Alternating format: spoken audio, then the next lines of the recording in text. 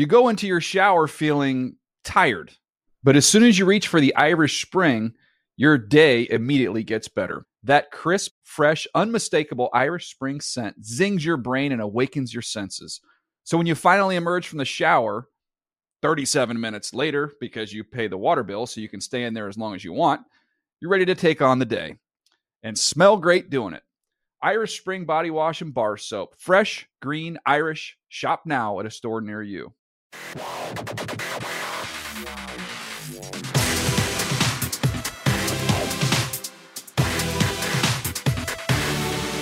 What is up? Welcome to another edition of the NFL Fantasy Football Show presented by DraftKings. It's me, your man, MG Marcus Graham, masking and socially distancing still, when and where appropriate. We got a full show for you today. Week 3 is fully underway, so we will look at, of course, the starts and sits. Adam Rank will join us in just a bit to talk about those. Also, looking at some guys off the waiver wire. You knew it was a big waiver wire week because of all the injuries. We'll let you know whether or not you should be starting some of those guys. Plus, we're going to look at some guys that maybe are in some weird situations and try to figure out what we are doing with them now. But first, as we always do, we talk to our faithful producer, Senior Edward L. Murphy, Esquire. Murph, did you have any luck on the waiver wire this week? Yeah, I'm in a few deeper leagues with bigger rosters, obviously, because this offseason was a weird one. So a lot of these guys that we've been talking about on this show have already been drafted in like the 12th, 13th round. And it's like, man, oh man. And like now I'm in this position too where by like week 3, you start to see the committees like who's the lead guy, but it's happening for multiple teams. And same thing with receivers, like some getting equal amount of targets. So you have a bunch of guys who are around like the same projections, and it's literally just a coin flip of like who you're going to play because you know you're going to get burned by somebody. So the typical fantasy stress is now back, and it's very exciting. That, I guess, is correct, actually. It's not often we talk about stress being exciting, but it sort of is. And I would think that for you right now, it's a good distraction from the New York Football Giants. Oh, it's a wonderful distraction. You can see I already have the Yankees hat on. I'm in Yankees playoff mode. It's the Giants to me are a thing of the past. We'll revisit that in 2021. Yeah, I get it, man. And baseball playoffs start next week. That's wild. Yeah. So that's at least something for us to look forward to on both the East and the West Coast. All right. It is a Wednesday. That means we are always joined by the one and only Adam Rank, and rocking these specs today, which I always appreciate that look. I'm always appreciative when you wear the specs. You know what's funny is when this picture came up, I'm like, hey, is Kevin Smith on the show today? I'm like, oh, wait, that's me. So maybe I should turn the hat around. I wasn't thinking about that. I just hadn't shaved. It's early in the morning on the West Coast. So, I'm sorry, we're streaming. No, it's totally live, everybody. I appreciate what Eddie Murphy is going through with the deeper waiver wire. And we all did that as well. Like in a lot of my home leagues, like we wanted to have expanded rosters to kind of reward people who were forward thinking. So anybody who drafted James Robinson, for instance, which I'm going to say, but like you were rewarded for having those players, or Malcolm Brown or something like that. So I applaud Eddie for that. And I do feel like condolences with him. I understand, obviously his baseball team is going on to the playoffs. The Angels, for the 4th time in Mike Trout's career, will be the last team eliminated before the playoffs start. Like, you got to be kidding me. One of you guys couldn't save a game. If they convert 3 saves, they're in the playoffs. But whatever. I mean, maybe it's time to pull the plug on the Shohei Ohtani as pitcher experiment. Maybe that should happen. I'm just saying. My gosh. Like, honestly, that should be a thing. But I understand. Yeah. That's part of the reason they got him here in the first place. But good Lord, dude, you would be a 40 home run guy if you played. Just let him hit. Yeah. That's it. Just let him hit. All right, let's talk some waiver wire stuff. Firstly, the big news as we dive into our fantasy news for the day. The Giants have signed running back Devonta Freeman. This was pretty much expected once Saquon Barkley went down with that ACL injury. So now he's in the backfield with Wayne Gallman, with Dion Lewis. It's going to be, I think, a muddled mess. But from where you sit, how do you think this thing's going to shake out? Well, I really do believe that Devonta Freeman is a talented running back. His unemployment, I don't believe, was because he wasn't good. I think that this was exactly what he was waiting for, an opportunity like this to be a lead back in a situation where they're going to try to run the football. Now, I know there is some speculation that the Giants really did like Wayne Gallman and think that he could be somebody who can carry the load a little bit. But, I mean, you don't bring in Devonta Freeman just to have him sit the bench and anything like that. So I don't think that it's going to be something that'll be immediately relevant this week, but I think down a couple weeks from now when we get into October, that Devonta Freeman can actually be a nice piece to your fantasy roster. I went and made a few waiver claims for him last night, and I have not checked to see whether or not I won those. But it is a situation where I do think he's going to end up being the lead back. They have gone with Wayne Gallman a couple of times. The results have not been great. So I wouldn't be surprised if Gallman sort of takes a secondary role. I think this week it's Gallman in the lead. Against the 49ers. The matchup's not great because Freeman literally is just getting there. So I wouldn't expect to see. I'd be surprised if he's active. Maybe he is, but it's going to be Gallman getting those carries. But I'm sort of with you that I think in the long term, it's going to be Devonta Freeman who ends up sort of taking the lead. Dion Lewis kind of hangs around. He's the pass catching back, but this could be Freeman's opportunity, at least through 2020, and then Saquon takes it back over when we get to 2021. Well, certainly. I mean, Dion Lewis's role was his role. I mean, the reason why Wayne Gallman was inactive was because he plays the Saquon Barkley role, and you're not replacing Saquon Barkley, so of course you're going to be inactive. And now he's going to come in and be that first and second down back for sure, at least this week. Yeah, night rate matchup against the Niners, although they're beat up, so maybe it is a little bit better than we're giving it credit for. Blake Bortles is back in the NFL. He's signing a one-year deal with the Denver Broncos. They're still waiting on Drew Lock, who's dealing with a shoulder injury. Jeff Driscoll was okay against the Steelers on Sunday. Are you giving Bortles any chances to start, and would this impact the Broncos' offense at all? Well, I mean, if they want to go to the Super Bowl, they're going to bring in Blake Bortles. I think that's pretty automatic. But no, it's fun to see him back. And, of course, this led to a lengthy conversation between you and I about Jason Mendoza of The Good Place. And by the way, when I'm back on camera, there's a Jason Mendoza Funko right up there next to Tiger Woods. So he's extremely happy about this. So, it's fun. Bortles is back. He became kind of a pop culture icon, but I don't think that anybody's confusing him as a fantasy football relevant player. I mean, who knew that The Good Place moved to Denver? Never saw that one coming.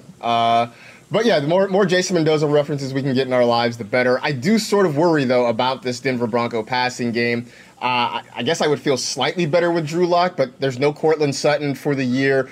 Jerry Jeudy, KJ Hamler are still sort of getting their feet underneath them as rookies. Noah Fant has looked great, but now you wonder if this starts to kind of come crashing down a little bit because they're going to have to do the shuffle at quarterback for at least the next month. But I'm with you. Blake Bortles can remain on the waiver wire. I don't know that Jeff Driscoll is going to have a whole lot of appeal either. So, hey, maybe this is good news for Melvin Gordon and Phillip Lindsay whenever he comes back, that they're going to get a big workload in the Broncos offense.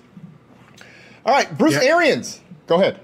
No. I was just going to say it's funny, too, because I had predicted that the Broncos were going to make the playoffs this season, and people will come in and be like, hey, how are you so bad at picking teams' records? I'm like, yeah, I'm sorry that in June I couldn't foresee that Von Miller would be gone for the year, that Cortland Sutton would be gone for the year, that Drew Lock would get injured. I apologize. I should be better at this. I mean, you guys got to dust off that crystal ball. You got to polish up that crystal ball and make it look better. Predicting the future is hard, people. Give us a break. Bruce Arians says he's not surprised by Gronk's lack of receiving production. I knew that he was going to be a hard guy to sort of project this year. I know everybody thought, well, maybe because he's with Tom Brady again and he's had a year off, that Gronk would step in there. But there are a lot of people that you have to target in that Tampa Bay offense. So I guess the simple answer is it time to give up on Gronk in fantasy? Well, I would think so. And I think that, if we would have looked at this objectively, the way that Bruce Arians uses his tight ends is to block. And I'm one of the things that Gronk probably doesn't get enough credit for is how good he is blocking. We saw it last year when he was out, when him and they lost the fullback, James Devlin, they couldn't run the football in New England. And I think a lot of people, as much as we love the Gronk spike and as much as we love the touchdowns and everything like that, I just don't think that he's never been given the proper deference and respect for how good he is as a blocker. And I think that's what Arians sees right now is like, this is a good blocker. We've got Mike Evans. We've got Chris Godwin. We don't need him out there catching the football. So, yeah, I think we should probably move on from Gronkowski as a fantasy relevant player. Yeah, I don't think I drafted him in many spots, but I think the one or two teams where I did take the shot, I think I put him back on the waiver wire. He's had 90 snaps, which is great. He's on the field a lot, but he's run like 19 routes, which means they are not using him in the passing game. They're running the football a lot. And they still have O.J. Howard there, who can catch the football as a tight end when they need him to. So, it looks like they have Gronk for other purposes, and the Gronk that we knew as a fantasy stud, those days are probably over at this point. All right, in L.A., Anthony Lynn had said during the week that Tyrod Taylor gives the Chargers the best chance to win. Now, he was on the sideline. In fact, he had to go to the hospital on Sunday, and Justin Herbert ended up getting the start. Then news breaks on Wednesday morning that the reason he had to go to the hospital is because he had his lung accidentally punctured by the Chargers team doctor while they were giving him a pain-killing shot for his cracked ribs. So this story has gone all sorts of sideways. We don't know what Tyrod's status is going to be for the week. We're still trying to figure that out. The Chargers are still trying to figure that out. But at this point, I mean, how much faith should we be putting in Justin Herbert? Well, I mean, a lot of people seemed very impressed with his performance on Sunday, and it was fine. I don't think that there was anything that you would be extremely upset about, I guess. I'm just trying to put it in the proper context, because to me, like, I've watched Mitch Trubisky a lot. Like, that was pretty much what we expect from quarterbacks like that. You know, one of the knocks about him coming out of Oregon was that, yeah, he might not be, as good as some of these other quarterbacks who have come into the league in recent years, Deshaun Watson, Patrick Mahomes, Lamar Jackson, and he's more of a Mitch Trubisky. Josh Allen is playing really well this season, so that might be, but he showed some guts here. He's a little bit more, he can run the football and he can do some things that I think it helped out, with you have Keenan Allen on your roster or something like that. But it's really interesting because the Chargers are in a tough spot because their defense is good enough to compete for a playoff spot.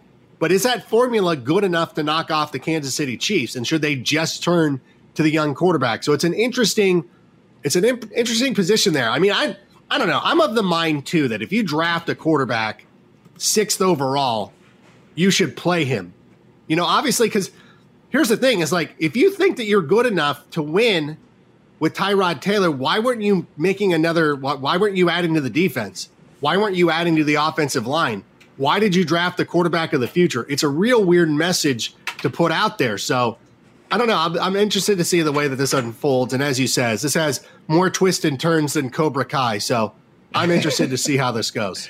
Yeah, I mean, I think what's interesting is, and maybe this is because of the weird offseason that we had, that Herbert didn't beat out Tyrod in training camp, that we got to week 1 and Tyrod was the start. And it just seemed lock solid that Tyrod was going to be the starter in week 1. Herbert came in, and I think part of it is that he had the Chargers in the lead for most of the game against the defending Super Bowl champs, and I think that's kind of what got people a little bit excited. I know for fantasy, it was nice to see Keenan Allen get some downfield shots. It was nice to see more targets for Austin Eckler and Joshua Kelly, because those are things we didn't see a whole lot of in week 1.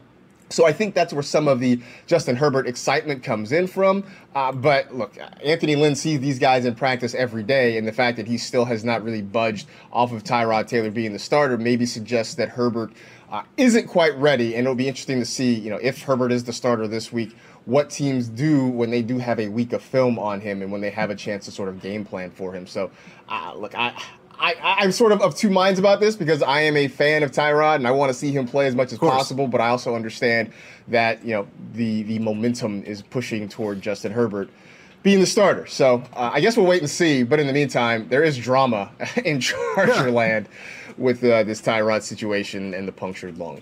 All right.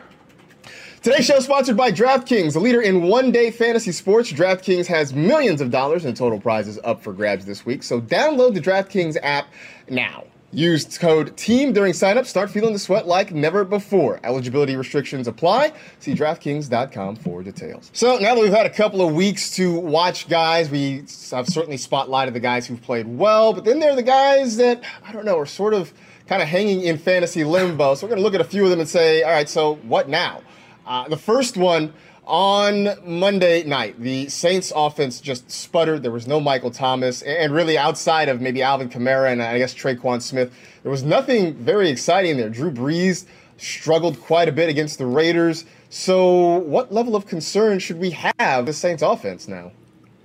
Well, I would be really concerned about it. I mean, it is one of those things that it was weird watching this version of Drew Brees. It just didn't look the same. And I think that, you know, sometimes we take for granted that these guys can play forever and things can continue as they always have. And, you know, maybe it's time, you know, not that I would have him retire in the middle of the season, but we saw it when Peyton Manning was on a Super Bowl winning team for Super Bowl 50, because he certainly didn't win that Super Bowl, but he was just kind of a caretaker, a game manager, just don't go out and lose it for us. And, you know, I don't know that Drew Brees is in that moment yet. I mean, it's disappointing, you know, and that's old guys. You know, I still think, look at me, I'm wearing a flat bill hat backwards. I still think I'm young enough to go jump on a skateboard. And then every time I do, I almost, you know, wreck my hip or do something like that. At some point, you got to step back and be like, oh, I'm not the young man that I think that I am. And I think we're starting to see that from Drew Brees. And it is concerning because it affects a lot of people. You know, Jared Cook didn't have the game that we wanted him to have. Emmanuel Sanders basically disappeared.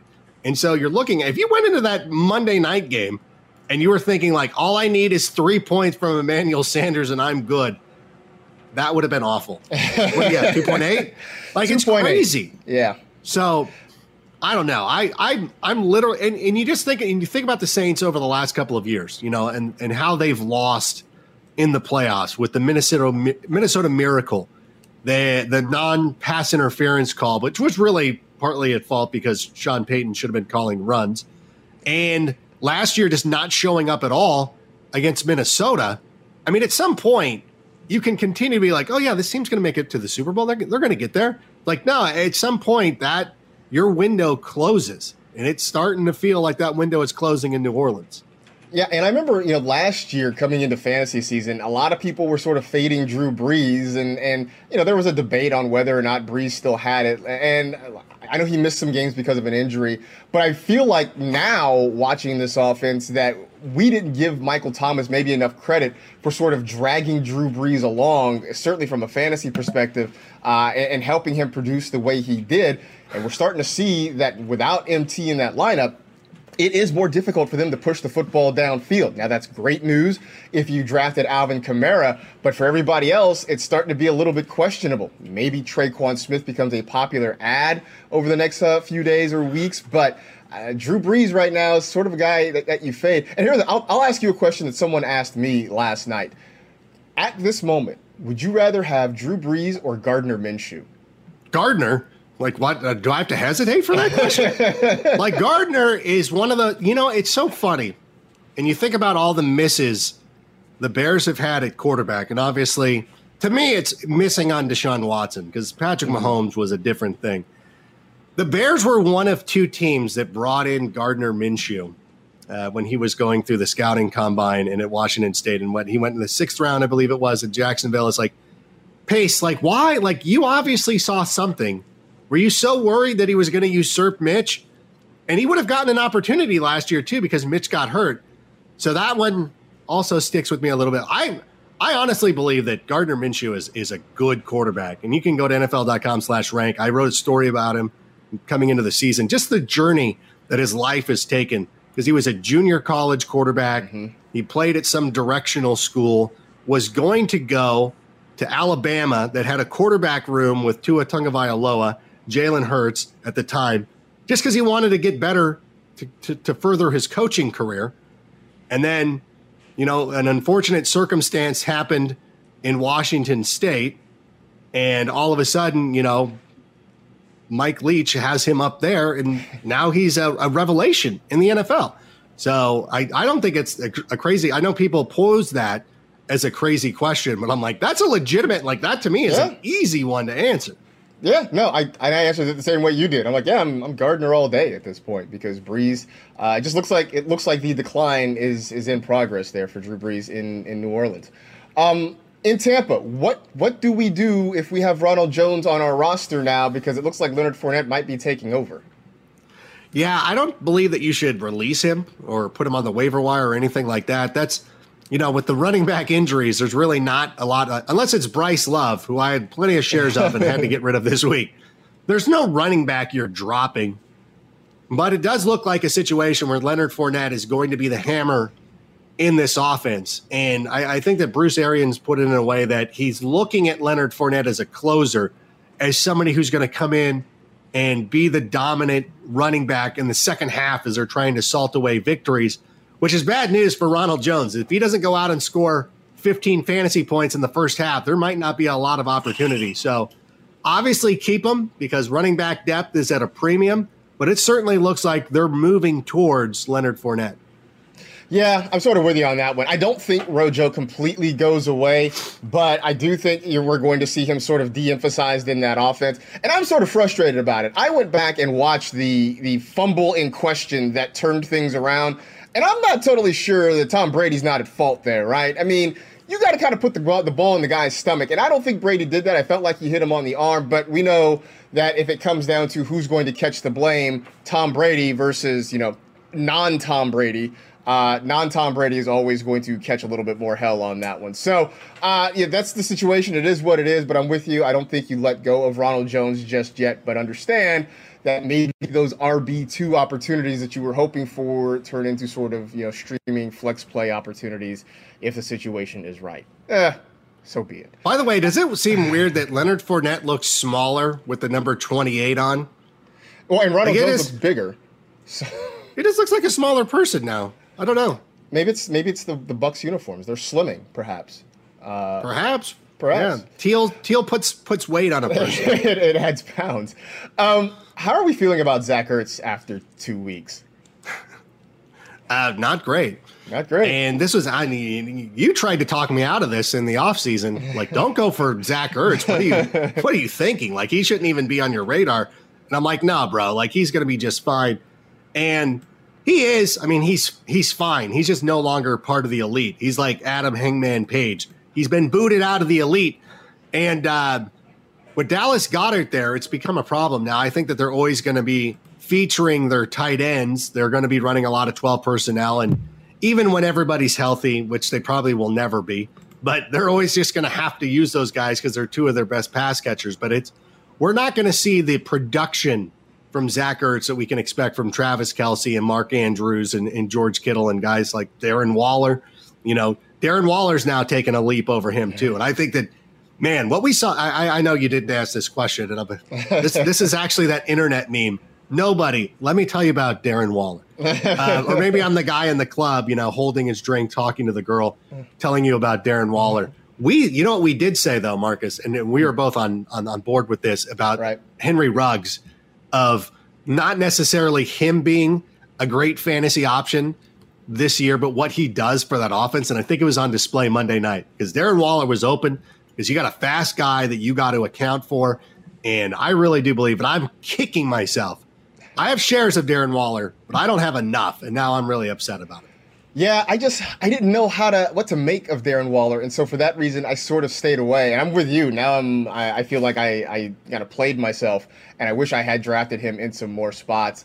Back to Zach Ertz, though, I do feel like what would help him would be if the Eagles could get their wide receivers healthy and productive. Because right now, with no certainty at wide receiver, if you're a defense, you're like, well, let's just take Zach Ertz out of the mix, and then we'll figure out the rest going on from there. So if Alshon Jeffrey or Deshaun Jackson or Jalen Reagor can start making more plays, getting on the field and being productive, then suddenly defenses have something else that they've got to pay attention to, and maybe that helps Zach Ertz. But as long as he is the focal point of the passing game, I think defenses still look to take him away, and that's going to make it a pretty frustrating year for him.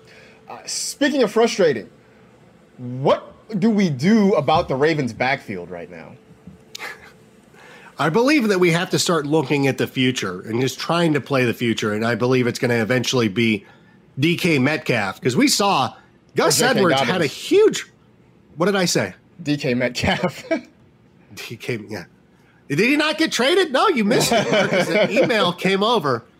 It's early. There's gardeners out here breaking my concentration. I can't open a window. Now I'm sweating because I'm trying to do the Eddie Murphy of wearing the sweatshirt with no T-shirt underneath it. J.K. Dobbins, yes, of course. And so Go at it, Reddit. Tell me that I'm an idiot. You don't know who the running back is for the Baltimore Ravens. But what I'm saying is play for the future, because Gus Edwards had a huge role on Sunday. And I know that anybody who looks at the stat sheet and you see, and you see what Mark Ingram was able to do, you're like, oh, well, he had a good game, obviously, because he had a 30-yard touchdown run. But it's still going to be Lamar Jackson dialing it up. And here it is, Mark Ingram. Like, what producing this is, by the way, right as I mention it. Like, that kind of thing saved Mark Ingram's production. But you can't count on that each and every week. And I think that what they're going to eventually do is turn to J.K. Dobbins. I do believe that, teams like the Ravens know that they're good. Like, they're going to be fine. Like, they're not in panic mode. They're winning games now. And so you can kind of slow roll these guys into the lineup. There's no need. And if anything, it probably behooves John Harbaugh to go out there and save JK a little bit. And then when you get to weeks 8, 9, 10, 11, all of a sudden you have this fresh rookie coming in, running over dudes. We've seen it with Derrick Henry a couple of years ago.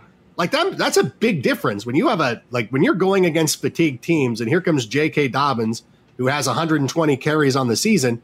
All of a sudden you have a brand new player who can help propel you through the playoffs. So this is one of those things that I would advise people.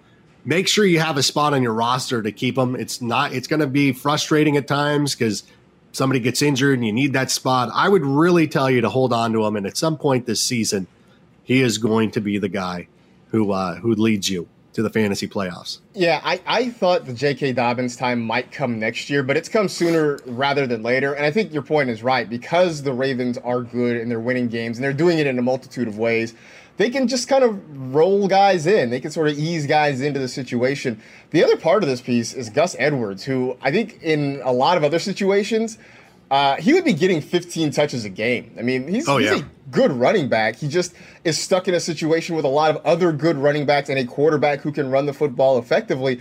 If Gus Edwards were like literally anywhere else, right, he would be a guy you'd be talking about as having on your roster a flex play, maybe a low-end RB2 or something like that. But in Baltimore, he's sort of stuck. So this has become maybe more of a mess than we anticipated. But because running backs are scarce, I wouldn't put any of those guys back out there to let somebody else in my league go pick them up. All right, it's kind of funny when you talk about Gus Edwards. Mm-hmm. It reminds me of Dave Grohl being the drummer for Nirvana. And I know that you millennials don't know who any of these people are, but like one of the greatest rock stars of my generation was actually just the drummer. You're like, oh, if he was fronting a band, he would probably be pretty good, which, he eventually goes on to do. That's Gus Edwards. He's the Dave Grohl of the NFL, or at least of the Ravens. By the way, did you know that Paul McCartney was in a band before Wings? Stop it. I will tell you something. Like, listen, if we're not losing people with like going back, because like even my it is pretty like when I have millennial relatives, nieces and stuff who are like, who are the Foo Fighters? Like, never heard of this band. Now we're going to go start talking about Wings because I have a huge take on Wings. So if there is a boomer podcast, there's a boomer podcast that wants me on. I have a very detailed take on Wings and Paul McCartney. Go Google him. He was pretty phenomenal. Oh, man. All right, so last one. Week 1, Will Fuller has a big week. Week 2, Fuller is a no-show, essentially, and Brandon Cooks ends up having a nice game. How do we sort out the Texans' pass catchers now? I think that Bob is upset at me personally for all the jokes that I've made at his expense over the last, couple of months, ever since he traded away DeAndre Hopkins. And I really don't know. Like, I wish I had a reasonable explanation. He was, Will Fuller was banged up in this game a little bit. And this will probably go back to what a lot of the haters were saying whenever we were trying to promote Will Fuller as a viable fantasy option, is that he's injured, there's some circumstance that always leads him to not fully reaching his potential. And we thought with DeAndre Hopkins out of there that perhaps we just wanted him to be, like, we figured if he was playing in a game, he was going to be pretty good. And now that has been proven incorrect. So I look at it, he was a flex guy for me. And you know what? I made a mistake last week because, I had Kareem Hunt. And I'm like, I'm going to go with Will Fuller. And I'm going to blame Ian for this one. But I thought like it's one of those things that you talk yourself into. Like, they're going to have to throw the ball. He's a deep threat. He just needs one opportunity and he can go crazy. Kareem Hunt doesn't get the ball enough, to make a huge impact. He carried the ball just 10 times, so it makes sense. But yeah, this Will Fuller situation, unless I don't know, I just can't. You just can't expect it to be consistent, and you're gonna just have to try to pick the right matchups. You played him in week 1, you were great. Week 2, not so much. So you know what? So play him in week 3. Maybe he only does it in odd weeks, but maybe it's odd numbered weeks. I mean, that's going to be the hard part. Is that there are a lot. We always like to say, you talk about concentrated passing games where there's only a couple of targets there. And in Houston, you got Fuller, you've got Brandon Cooks, you've got Randall Cobb, who had a few catches last week. David Johnson's going to catch the ball. Duke Johnson, I think, is back at practice this week, so that adds another guy to that offense. There are a lot of places for Deshaun Watson to go with the football, which is going to make it frustrating. I'm still not ready to give up on Will Fuller. I still think Brandon Cooks can be pretty productive this year, but maybe we should just prepare ourselves for weeks where a whole lot of guys get into the mix, and that maybe it's going to be a little bit more volatile than we wanted to give it credit for. So I know that's not the news anybody wanted to hear. That's the news we got. So you're going to have to deal with that. Yesterday was National Voter Registration Day, and inspired by ongoing conversations with players, the NFL Players Association, and Players Coalition together launched NFL Votes to empower and improve our communities through exercising the right to vote. Join the NFL family by registering to vote today and make your voice heard this November. Visit NFL.com/votes to learn more.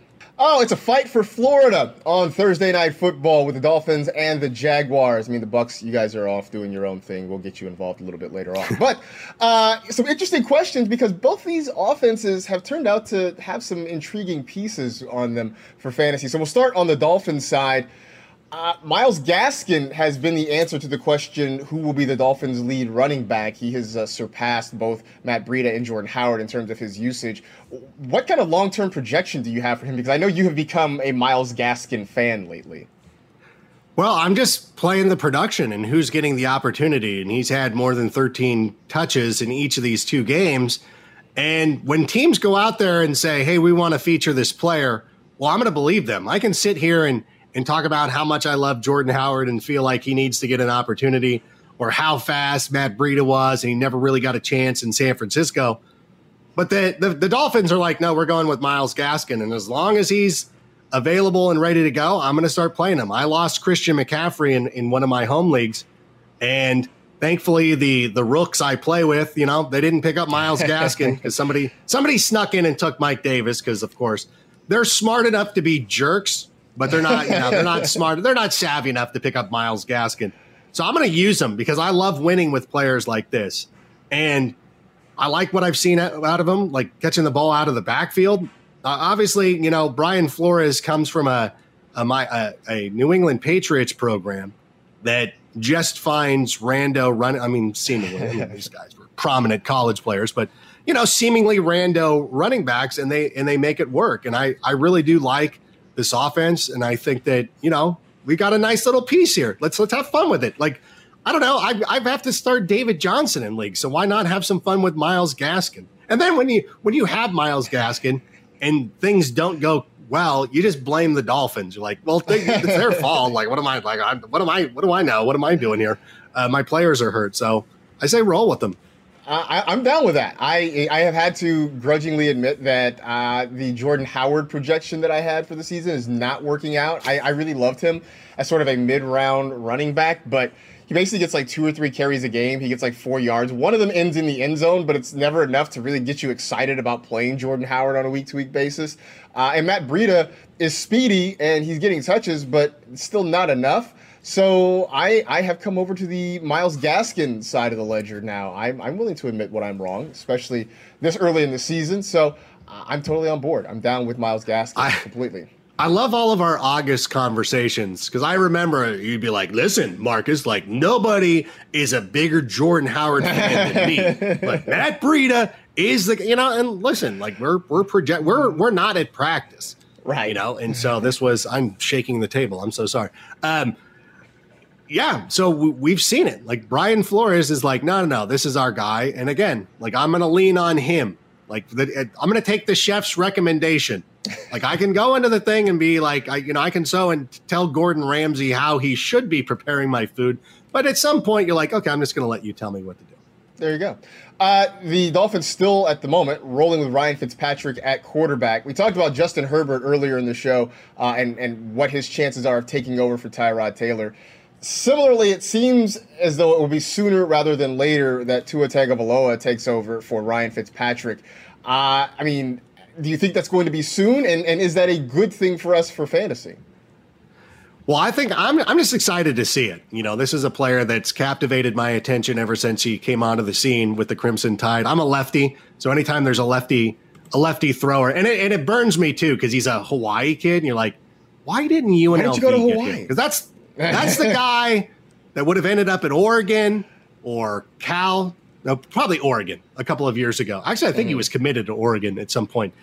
But you see him now playing in the SEC, and I just want to see it. You know, I'm excited for it. And, you know, I really appreciated what the Miami Dolphins did in the draft because they had a very strong 2021 vibe with him and Austin, who was going to eventually be their tackle of the future. Having those two guys is the linchpins for the future going forward. I don't think that Brian Flores is in danger of losing his job. So I don't know why there's this need to be like, we got to go win games with Ryan Fitzpatrick. Like, bro, you're not making the playoffs. Let's like, it's cool. Like, where nobody's mad at you. Like, we can be realistic about this. Go play your kid and go see what he can do and give him an opportunity. We see Joe Burrow. Like, Zach Taylor has gone the other way. And he's like, I'm going to have Joe Burrow throw it 60 times. Like, that's kind of the attitude I want to see. Like, if you know you're not going anywhere, like, just then have fun with it. Like, whatever. It's like having a rental car or something like that where you're like, I don't really, whatever. It's house money now. You're at the blackjack table. Somebody gave you $2,000. Like, just go crazy. Like, double down on everything. I don't know. Go out there and have some fun and put Tua into the game. I feel like Brian Flores earned himself quite a bit of leeway. He won 5 games last year. Like, people thought the Dolphins were going to go winless last year, and they won 5 games. I feel like that earns you quite a bit of leeway to work with there. So, yeah, why not put Tua in there? Maybe they just want to make sure he's completely healthy. I guess that's the only thing I can think of because I think everybody wants to see it. They want to see what he can do. Plus, we love quarterbacks who can run. We love mobile quarterbacks. Tua adds that element certainly more than Ryan Fitzpatrick. And I know, don't tweet me, I know Ryan Fitzpatrick led the Dolphins in rushing last year, but he's not going to get out and move the way Tua can. So I want to see it, and I think that will help everything else. I think that opens up the downfield passing game. I'm here for it. So, Brian Flores, we know that you watch the show all the time, so please make this happen. Please. The Ryan Fitzpatrick led the Dolphins in rushing was not a compliment. It's not an ode to how good Ryan Fitzpatrick is. It's like being the most attractive person in Wisconsin. There's a very low bar. Like, you know what I'm saying? Like, it's not – I'm kidding, Wisconsin. I'm from Chicago. Let me have that joke. You have the better football team. Let me just have a joke. That's all. Don't get upset. Now Reddit's going to look, Frank's so rude to Wisconsin. I don't even know what they say about me on Reddit. I'm afraid to go look. I don't think I can. I don't know if I can handle that sort of thing. So James Robinson has been fantastic. I know you talk about how you like to draft or pick up rando running backs. James Robinson was one of those guys. He's not so rando anymore. I mean, is this going to last all year? Can we ride this thing all year? I mean, he looks good. I mean, that is one of the things, you know, we kind of liked about him. I mean, obviously, we were coming from a place where we hadn't seen a lot of him. I mean, I don't know about you. I don't watch a lot of Illinois State football games. Can't say I do. But it really, it's not like watching like Myles Gaskin, where like you saw him play at Washington. Like you kind of have a gist of what this guy is all about. So we're really getting a lot of our first extensive look at James Robinson, and it's been impressive. I think that he's really fit in with Jay Gruden's offense pretty well. I think that Gardner has really put defenses on their heels enough to where they have to respect the throwing downfield that opens up things. And Robinson has taken advantage of them. I mean, it's not just a sense of like Gardner's opening it up for him. You have to go out and take advantage of it. And he's done that.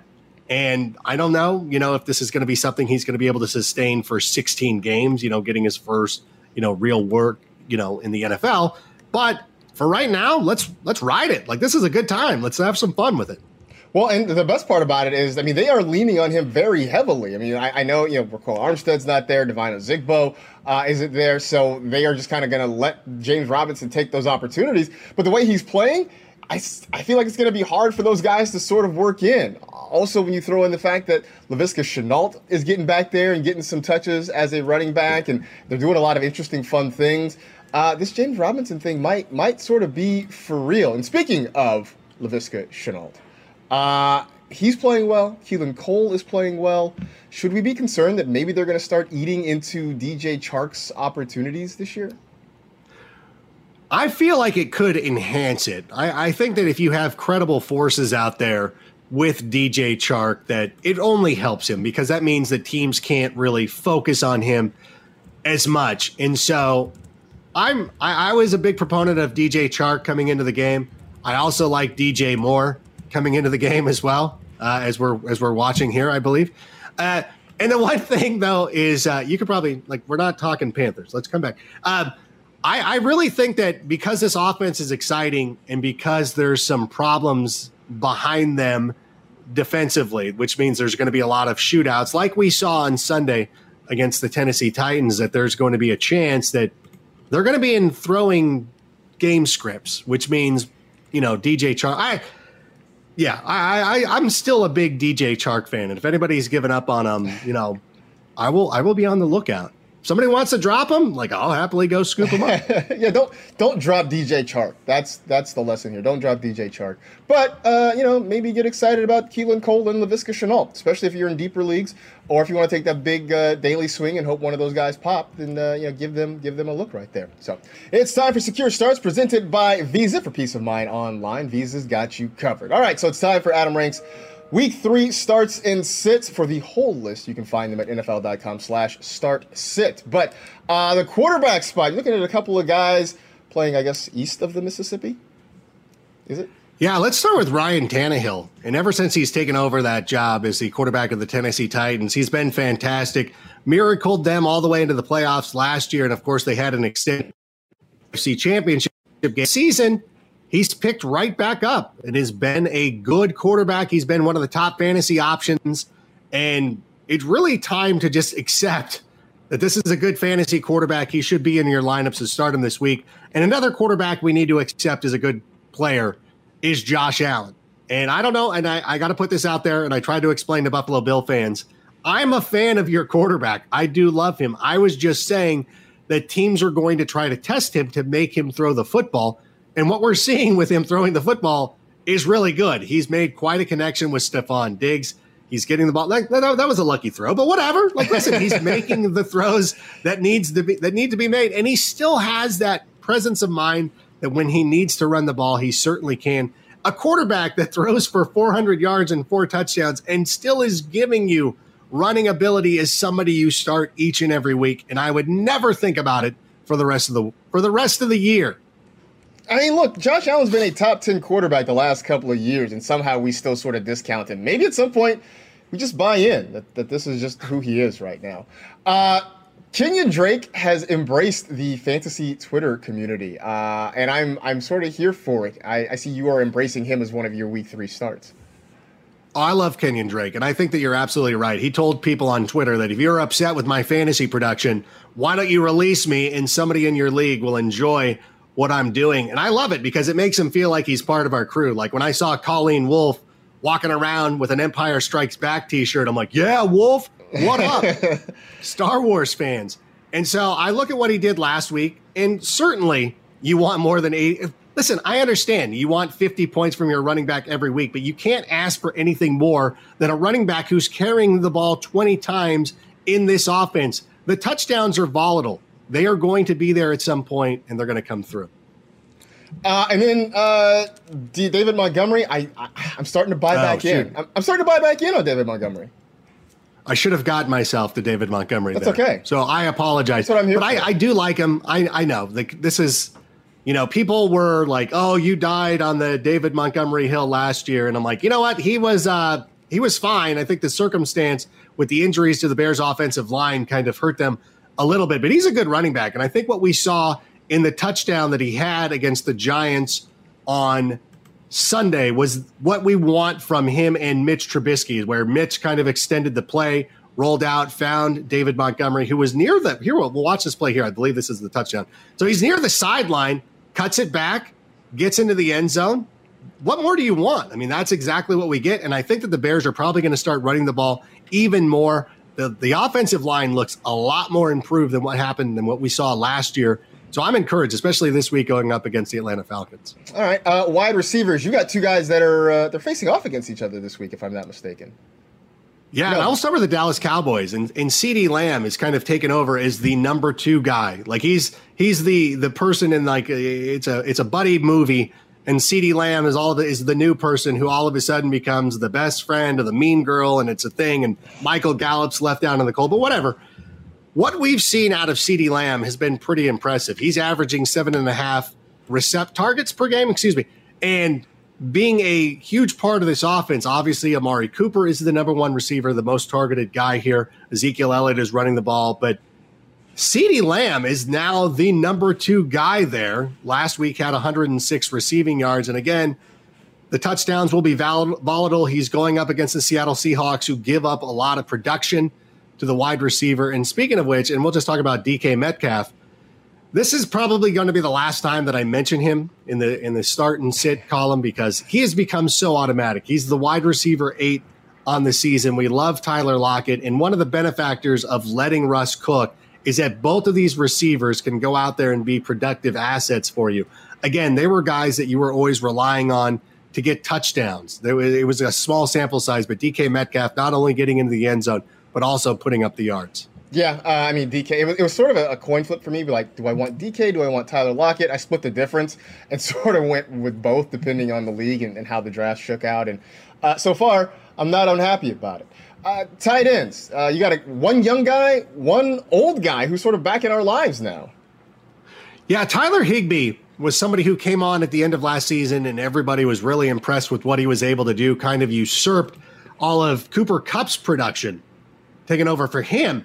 And in week 1, it didn't quite work out. But what we saw in week 2 is the most encouraging thing, is that anytime the Rams get near the goal line now, I expect them to be running 2 tight end sets, throwing the ball to Tyler Higbee. For years, it had been Todd Gurley, who was an automatic play inside the 5. But I think with some questions at the running back position, they're going to turn to Tyler Higbee. And the old guy you were referring to is Jimmy Graham, which, again, I know I'm putting 2 Bears out here and I look like a homer, and I understand that. But watching this game last week, you kind of saw how the Bears want to use Jimmy Graham. And it's very similar to what Kansas City does with Travis Kelce. Now, obviously, I would rather have Travis Kelce. I'm not comparing the two. But the role is very similar. And in week 1 against Detroit, if Jimmy Graham hadn't mistimed a couple of jumps, he would have had a monster performance. And what I saw against the Giants was also equally as encouraging. You see right there, 8 targets in this game. That's all we can ask for. Target your tight end. We will start that player. Some weeks it works out. Some weeks it doesn't. Just give us the opportunity. And then finally, your defenses to start. Not really any surprises with these 2 defenses you got. I went very chalky on this one. We'll start with the Pittsburgh Steelers. Obviously, one of the best defenses in the league. They have the best Watt brother. I think we can say that with certainty. Wow. And what? Do you not watch? Like, TJ should have been the defensive player of the year last year. Like, that guy was amazing. But since the beginning of the 2019 season, they have led the NFL in takeaways and sacks. So, again, this matchup against the Texans, Deshaun Watson is the most sacked quarterback in the NFL, which I know would be surprising to hear for a lot of people, but he's been sacked 10 times this season. And, of course, the San Francisco 49ers, again, on the East Coast, going up against the New York Jets, even without Bosa and Thomas. I don't think Adam Gase has figured it out enough to be like, oh, I'll master this. I'll master this one. No, the 49ers still have one of the best defenses in the league, even though it'll hurt not having Nick Bosa out there. But I think any time that you can stream it or pick up it, obviously you can't do it this week because San Francisco is probably already on somebody's roster. But anytime you can look out and see who's playing the Jets and go and pick up that team. By the way, the Colts are going to be that team next week. So if the Colts are available on your waiver wire and you can kind of hold them there, the Colts are a very good fantasy team and are not a bad option this week either. But if you want to pick them up and have a little forward thinking to next week, just, sometimes the best opportunity here is just playing a little defense ahead of time and getting them already on your roster. Yeah, I think especially if you are in a league where you have a low waiver priority and you're not going to get one of the top waiver wire picks, think ahead. Just try and bolster your roster for a week or two down the line. Always a good way to look at it. There you go. That was Secure Starts, presented by Visa. So we've done the starts. Now we have to do the sits. And I know people will accuse you of being a Bears homer. It's not the first time. But you are picking a quarterback to sit that is facing the Bears this week. Yeah, it's tough because I really hesitated because I feel like anytime I put out there that Matt Ryan is a sit, he's going to go, put up 5'11" on this team with 4 touchdowns and everything. But Julio Jones is battling a hamstring injury right now. Not that it matters because Calvin Ridley has been so good. But the Bears defense has actually been getting after the quarterback. And that has been one of the things the Falcons have had to work on over the last couple of years is improving the offensive line. But I think that if the Bears, I don't know if they'll ever call a holding penalty because it seems like Khalil Mack is held every time. But Bobby Quinn came in and made immediate impact, strip sack fumble on his first play as a Chicago Bear. So I think this is listen, with guys like Gardner Minshew still out in the league, I'd feel safer going with Gardner in this one than hoping that you can get a good performance out of Matt Ryan there. And Kirk Cousins, I think you just need to never start him. This is bad. This Viking situation is pretty sad. And I know that I put predictions out every year and people will be like, you're terrible at this. But I was actually ahead here saying this Vikings team is not as good as you people want to believe that it is.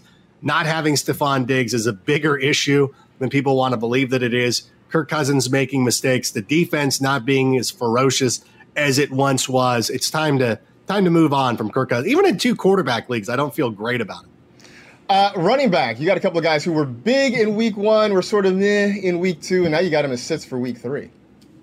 You know what's funny is when I sent out this email, I had Clyde Edwards-Helaire, and if you go read my column this week, he's not listed there because I'm a coward and I don't want to face that heat. But I'll do it with you, Marcus, because I think that it's important to talk about is that he was good in week 2, but he wasn't as great as he was in week 1. And now he's got a matchup against the Baltimore Ravens where you look at it and you're like, I don't know that I can trust it. Now, obviously, if you're somebody like me who is starting Myles Gaskin on Thursday night, I would kill to have Clyde Edwards-Helaire in my lineup. I really would. But I think for daily fantasy is where I'm trying to make this case of be careful. And I think, too, we're starting to see Andy Reid get a little creative with his usage at the running back position. So he might not be as bell cowy as we want him to be. And another guy, though, I'm going to avoid as well.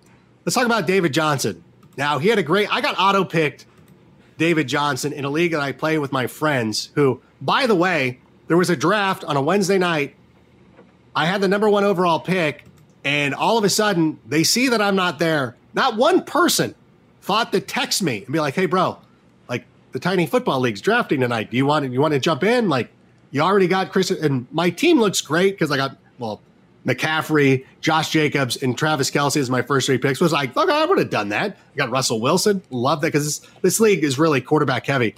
And I have David Johnson, and I was livid. I'm like, I was just on a show with Marcus bragging about the fact that I have no shares of David Johnson. You guys are making me look like an idiot, which I do fine on my own. And now after that week 1, I was trying to trade him I was offering him to everybody. Nobody wanted to take a bite on this because, first of all, they know if it's me, I'm trying to ruin them. I'm like, no, I'm trying to trade him for Myles Gaskin right now. But the thing is I don't like this matchup. The Steelers, I talked about streaming their defense, but you're starting the Steelers defense. Right. It's not going to be great. All right. Wide receivers. Hollywood Brown, Cooper Kupp, you're not feeling them this week, huh? Yeah, the Ravens still run the football, and the Chiefs are a better team defensively than people give them credit for. And I think that Marcus Peters, who plays for the Ravens, that wasn't going to make a lot of sense. But I was going to say they're able to shut down opposing wide receivers. So Marquise Hollywood Brown hasn't really broken out the way that we wanted him to. We thought hey, Lamar Jackson wants to throw the ball a little bit more this season. Let's get shares of Hollywood Brown, and it hasn't really come to fruition, and don't feel that it's going to be this week either. And Cooper Kupp goes back to the conversation we had about Tyler Higbee, where Higbee is their guy when they get near the goal line. That's where Cooper Kupp really thrived last season is he was getting some opportunities in the red zone. Tyler Higbee seems to have taken that spot from him. So now what we saw out of Cooper Kupp on Sunday against the Philadelphia Eagles is really the best we can hope for. Is like, oh, he gets a lot of targets, he gets close to or over 100 yards, and we get double-digit fantasy points from him. He's another player that I would really would love to unload at some point because I just feel the Rams are really focused in on Higbee and, of course, our guy Bobby Trees. Tight end, you got two guys who play their home games in the state of New Jersey, even though they say New York on their teams. It's true, and Chris Herndon is somebody that we keep waiting to break out. We're like, yeah, this is our guy. This goes back to last year. We thought that even though he was going to miss the first 4 games of the season, that he was going to come out and do some things. Hasn't really come to fruition this year. Not working out as well. I'm starting to believe that Adam Gase might not be the best coach. Like, I don't know. Like, I don't want to be too premature here. But and another guy who I'm not enthused about this week because the matchup is really tough is Evan Ingram. And he is somebody that I look at with this Giants offense without Saquon Barkley. I hope at some point that he's going to come and he's going to step up and he's going to be a leader on this team. I really do believe that he needs to be the guy, probably more than anybody else. Even though they signed Devonta Freeman and all that stuff, Evan Ingram needs to be the guy who comes up and produces. But the matchup this week for the Giants is not good for tight ends, so I'm probably going to have to avoid him if possible. All right. Well, you can catch the rest of his picks at NFL.com/start-sit. By the way, be sure to check out Fantasy Bites. It's the new fantasy show starring Adam Rank, Kimmy Chex, and Michael F. Florio. Each week, the trio reveals their favorite fantasy nuggets to give you the edge over your opponents. You can catch it Thursday, 6 p.m. Eastern in the NFL Fantasy app, NFL.com, and YouTube.com/NFL Fantasy Football. Closing out the show with our wiretaps, looking at some of the popular names off the waiver wire. And now that you have them, should you actually start them this week? So we'll start with Jerick McKinnon against the New York Giants. I almost called them the San Francisco Giants. The San Francisco 49ers playing the New York Giants. Do you start Jerick McKinnon this week if you have him? You know, we do 90 shows a week, so people back off if we make a mistake here or there. You know what? If you picked up Jerick McKinnon as a speculative, if you're blocking somebody who lost a player this week, if you're just being a Weisenheimer, like if you have Derrick Henry and Josh Jacobs, this is very specific to me, by the way. If you have like Derrick Henry and Josh Jacobs, you're cool. You don't need to get Jerick McKinnon into your lineup. But if you were really, struggling here, if you had McCaffrey or if you had Saquon Barkley, I think he has a pretty good opportunity to score some points against the Giants. We saw last week the Bears were able to run on them. I think that he's going to be a huge part of this offense for the 49ers this week. So I like Jerick. I actually really do like this play. I like Jerick McKinnon a lot. And I think as I'm starting to put together my fantasy lineups, I think he's going to be somebody I'm going to try to sneak in as well. Yeah, he was my number one waiver target. I'm starting him pretty much in a lot of places where I have him. Darrell Henderson against the Bills, who their run defense has been tough in the past. They haven't been tested yet this year, though. Would you trust Darrell Henderson this week? I really do believe that the Rams running backs are going to be a little bit touchdown dependent. And again, what we saw last week with Tyler Higbee and running the ball, like Bobby Trees gets more opportunity to run the ball at the goal line than some of these other guys. So I want to avoid it. I think that I'm going to avoid this situation against the Bills. As you said, they're not being tested, but the Rams are playing back-to-back East Coast games. I believe this is an early window game as well. So I kind of want to stay away. I think this is one where, again, like if you are beset by injuries, you might not have any other choices. But if you're looking between him or Jerick McKinnon or something like that, I'm probably going to be leaving him on the bench. Yeah, I'm worried about him and Malcolm Brown this week. I'm sort of hands off on both of those guys. Finally, Mike Davis, who looks like he's going to be the next man up in Carolina. He's got the Chargers this week. How confident are you in him? I don't like the matchup that much. I think the Chargers are a pretty good team defensively, but the one thing that we do like about Mike Davis is the opportunity, the guy that you're going to be counting on, that he's going to be counted on to run the football. And that's what we want. When we pick up these guys, we want somebody who's going to run the football. Now, if you look at him, if I had to choose between him and, let's say, Kareem Hunt, who's not a starting running back, I would probably go with Kareem Hunt in that instance. But I think, all things being equal, if you're stung at the running back position, Mike Davis is going to be good because of the opportunity. Yeah, I think opportunity, the volume potentially is king there. You know, he's not going to give you Christian McCaffrey production. That's not a fair comparison. What? But shocking, I know, right? But the opportunity is what you're going to love there with Mike Davis. So if you need him, play him and hope for the best this week. In the meantime, for us, that is it. We are done. We appreciate you hanging out with the NFL Fantasy Football Show presented by DraftKings. You know the drill. Tell two friends to tell two friends. Rate, review, and remember, a bank is a place that will lend you money if you prove that you don't need it. Be safe, take care of yourselves, wear a mask, and we will see you on Friday.